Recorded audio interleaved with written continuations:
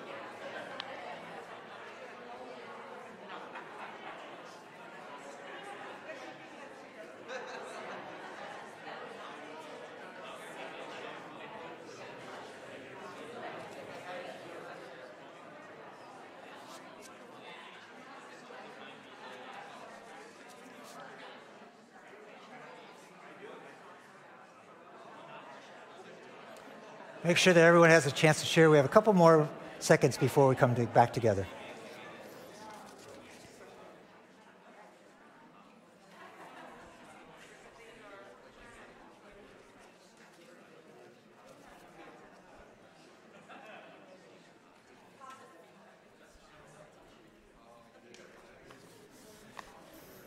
Well, don't feel frustrated that you don't have all five as your primary language. I think for all of us, there's one particular one that resonates most with you. Like for myself, it's acts of service. That's the most profound way that I feel that I share with others and oftentimes receive that. But know that these are all different meaningful expressions in languages of love. This morning, I wanted to propose a sixth one, and this is, again, not to see as exclusive, but I want to take us to Romans chapter 5, and let's take a look at this sixth language. Paul writes, "Therefore, since we have been justified through faith, we have peace with God through our Lord Jesus Christ, through whom we have gained access by faith into this grace in which we now stand. And we boast in the hope of the glory of God. Not only so, but we also glory in our sufferings, because we know that suffering produces perseverance, perseverance, character, and character, hope. And hope does not put us to shame, because God's love has been poured out into our hearts through the Holy Spirit who has been given to us. You see, at just the right time, when we were still powerless, Christ died for the ungodly. Very rarely will anyone die for a righteous person, though for a good person, someone might possibly dare to die. But God demonstrated his own love for us in this: while we were still sinners, Christ died for us."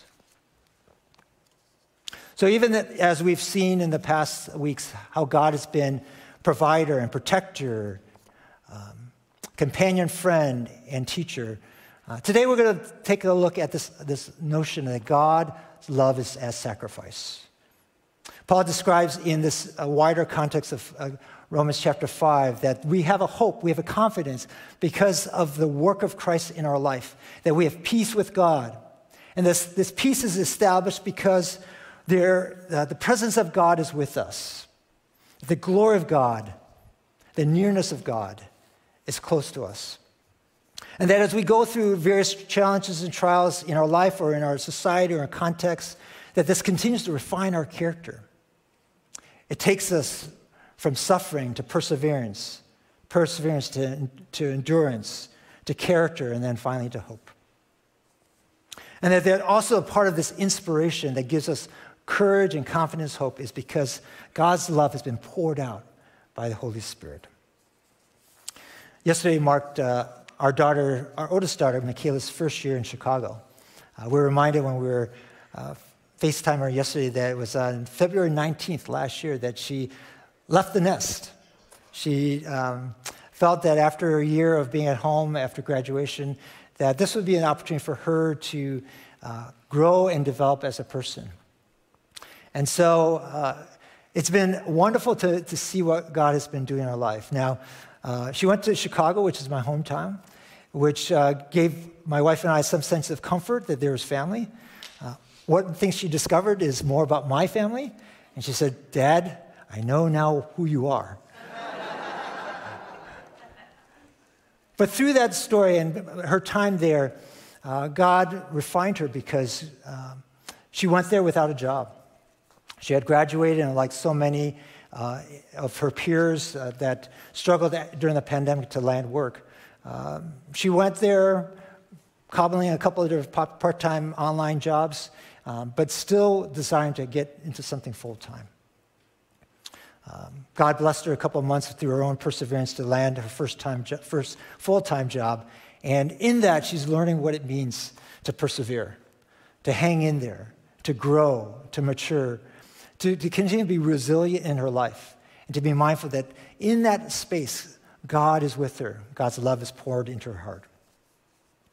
Paul reveals here why we have this confidence as God being a generous giver to us in his sacrifice. First, that there's this unique time that God's love came to us. I look at this as a moment where in the wisdom of God, God knew what was going on in history, knew what was going on in Israel. And for that moment, God sent Jesus.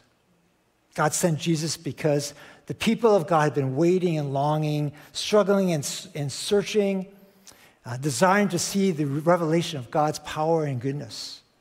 And at that moment, and only that God would know, Jesus came at the right time. We see that it was also a situation where, like Israel and us, we were helpless, we were hopeless, we were powerless, we had no strength. And so when we see Jesus come, we see that he comes in a similar state. He emptied himself of all glory, of all privilege, of all power, except that which had been given to him by God. And he came to be among us, to be with us. The reminder is that as we wrap up the series, we're looking at ourselves into Lent and to April 15th, because that's the pinnacle time where we see the expression of God's sacrifice for us when Christ died for us.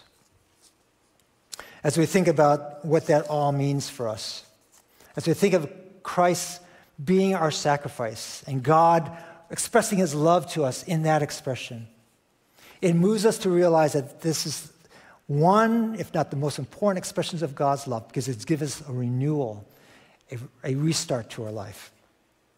1 John chapter 4 says this is love, that not that we loved God, but that he loved us, and he sent his Son as his atoning sacrifice for our sins. Dear friends, it says God so loved us, so we also ought to love one another. Last week when Pastor Jason took us through the Genesis account, which reminded us of God's unique and special purposes in designing all of humanity, to bring upon beauty into creation, to breathe into humankind so that we would have life, that we would be shaped in the image of God, to seek community, to desire to experience the fullness of that relationship we have with God, but also with each other. That we were entrusted with good work to do and to be instructed in how to do that well. And yet, in the same vein, we're given human freedom to decide how to live. And as Pastor Jason highlighted, we were experiencing the consequence of that fallenness, the discipline that oftentimes comes in God's love. In the instructions that God gave to the humans there, reminded that from dust you are, and dust you will return. That all of our desires and all of our wishes, all of our inspirations are in this transitory space. From the time that God gives us life to the time when we experience a new reality.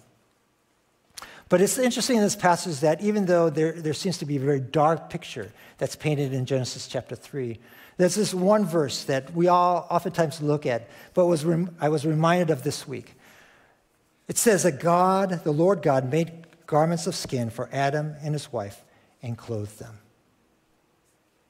Now, in the midst of all the instructions and the guidelines in terms of how the world would be cursed and there would be conflict and there would be struggles, yet we see this proactive action of God in reaching out, loving, and caring and preparing all of us for what lies ahead. What we see is that God did not just abandon them and to whatever their wishes and desires were, but that God had prepared something special, something necessary, something that is important for what they'll be facing going forward. And it required sacrifice. Now, church history is not quite sure what exactly the garment of skins are, but it points to the fact that God took the initiative to care for all humanity and to prepare them for what is to come. As you think about your life experience, how has God clothed you during maybe a season and experience of vulnerability and distress? How have you experienced God's divine act of love? It was about 27 years ago when I first came to Evergreen. And it was during this period of time, in fact, February of 1995, that I experienced probably the most vivid experience of vulnerability. I was participating in a church basketball league. Not always the safest place to play, but unfortunately, as many of you know, I have eye issues. And so what happened is I got injured while playing basketball and experienced a extended reprieve of rehabilitation. My vision in my left eye was distressed. I had a torn retina. I lost the vision ultimately. And so I had always seen myself wired as someone who likes to do things, to achieve. And yet God placed me for almost 40 days in isolation. And that was one of the most difficult times for me. And yet what I experienced with God clothed me during that time. God clothed me through my not yet wife, Caroline. We had just started dating, and her presence with me was important. I felt that through my mother, who decided that she had to take care of her oldest son for 40 days. She didn't know, my mom didn't know that I was seeing someone, so that I had to explain to you, Mom, there's actually someone else that's going to be helping me as well. And the other reality was this church family. I think back to the countless people who prayed for me, who supported me during that time. And for me, as I think about a divine act of sacrifice, God showed that to me through all you. As we think about in our own lives, who has journeyed with you? You know, God doesn't always do that act of sacrifice.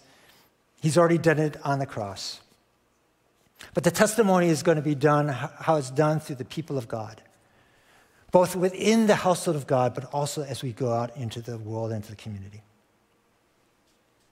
So even as January meeting prompted us about what's going on in the world, we realize that God's calling us to live those same kind of lives out in the world. Ephesians chapter 5 says this, "Follow God's example, therefore, as dearly loved children, and walk in the way of love, just as Christ loved us and gave himself up for us as a fragrant offering and sacrifice of God." What Paul is saying here is that follow God's example. Take a look at how God has done that in your life and imitate God.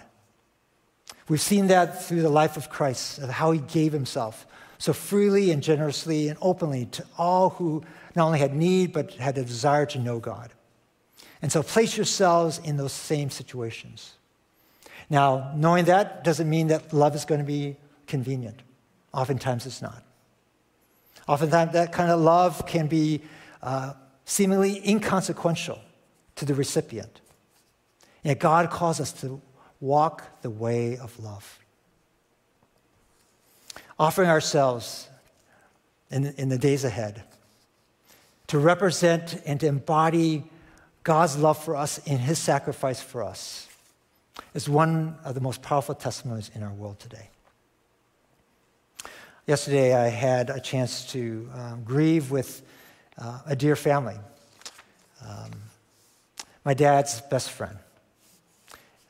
Wayne Chan was an immigrant from Asia, and he settled in Detroit and became my dad's best friend when my dad first came to the United States. And I like to call him Uncle Wayne. He allowed me to say that. Uncle Wayne was the tallest Chinese man I'd ever seen in my life. He was like 6'3", about 220, and he would love to give you a big, giant hug. And during my sabbatical, I had a chance to visit him when he was in Northern California. He and his wife had moved there just 3 years ago from Detroit, Michigan. And when I saw Uncle Wayne, I said, Uncle Wayne, I am so grateful for the life and testimony that you've lived. My family moved to Chicago soon after my dad got a job, and Wayne stayed at the church. What happened was that he and my dad had started this Chinese church in Detroit, Michigan. And then for the next 59 years, he served as one of the elders of that church. And so as I was there watching the YouTube, I realized that this man had sacrificed and given his life to that church for almost 6 decades. His testimony was that he loved God, he loved to serve the church, and he was devoted to his family. I know that our own testimony, our own story of what that looks like in terms of living out a life of sacrifice is very important and vivid in each of our lives. And I want to encourage us to continue to press forward, because as we do so, God begins to change the hearts of the people around us. Things are pretty bleak these days. I don't know how you feel about the news. I'm struggling every day to grasp all the things that are happening both locally, in our country, and in the world. And yet in this series that we've been embracing and grafting ourselves into God's love for us, I believe this is preparing us for what is to come for the rest of this year. Can you imagine what it'd be like for our community, our families, our neighborhoods, our work colleagues, to experience God's love through us? That as we resonate with God's love for us, that love gets poured out into others. I'm trusting that as we begin our next series, as we enter into the season of Lent, that God would guide us into a deeper and intimate and more profound sense of God's love for us as we journey together, as we seek to live the way of love. Let's pray.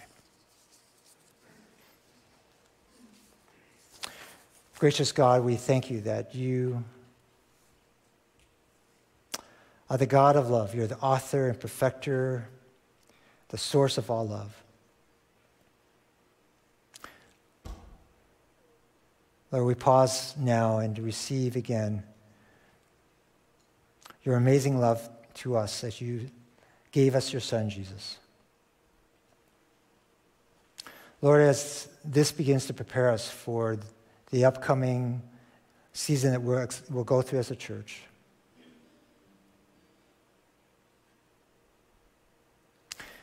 may we be again moved by the profound sense of your care, your love, your joy, your delight for us. And your desire that we no longer remain helpless and powerless, that because Christ, you died for us, we have a hope and a future and a confidence to come.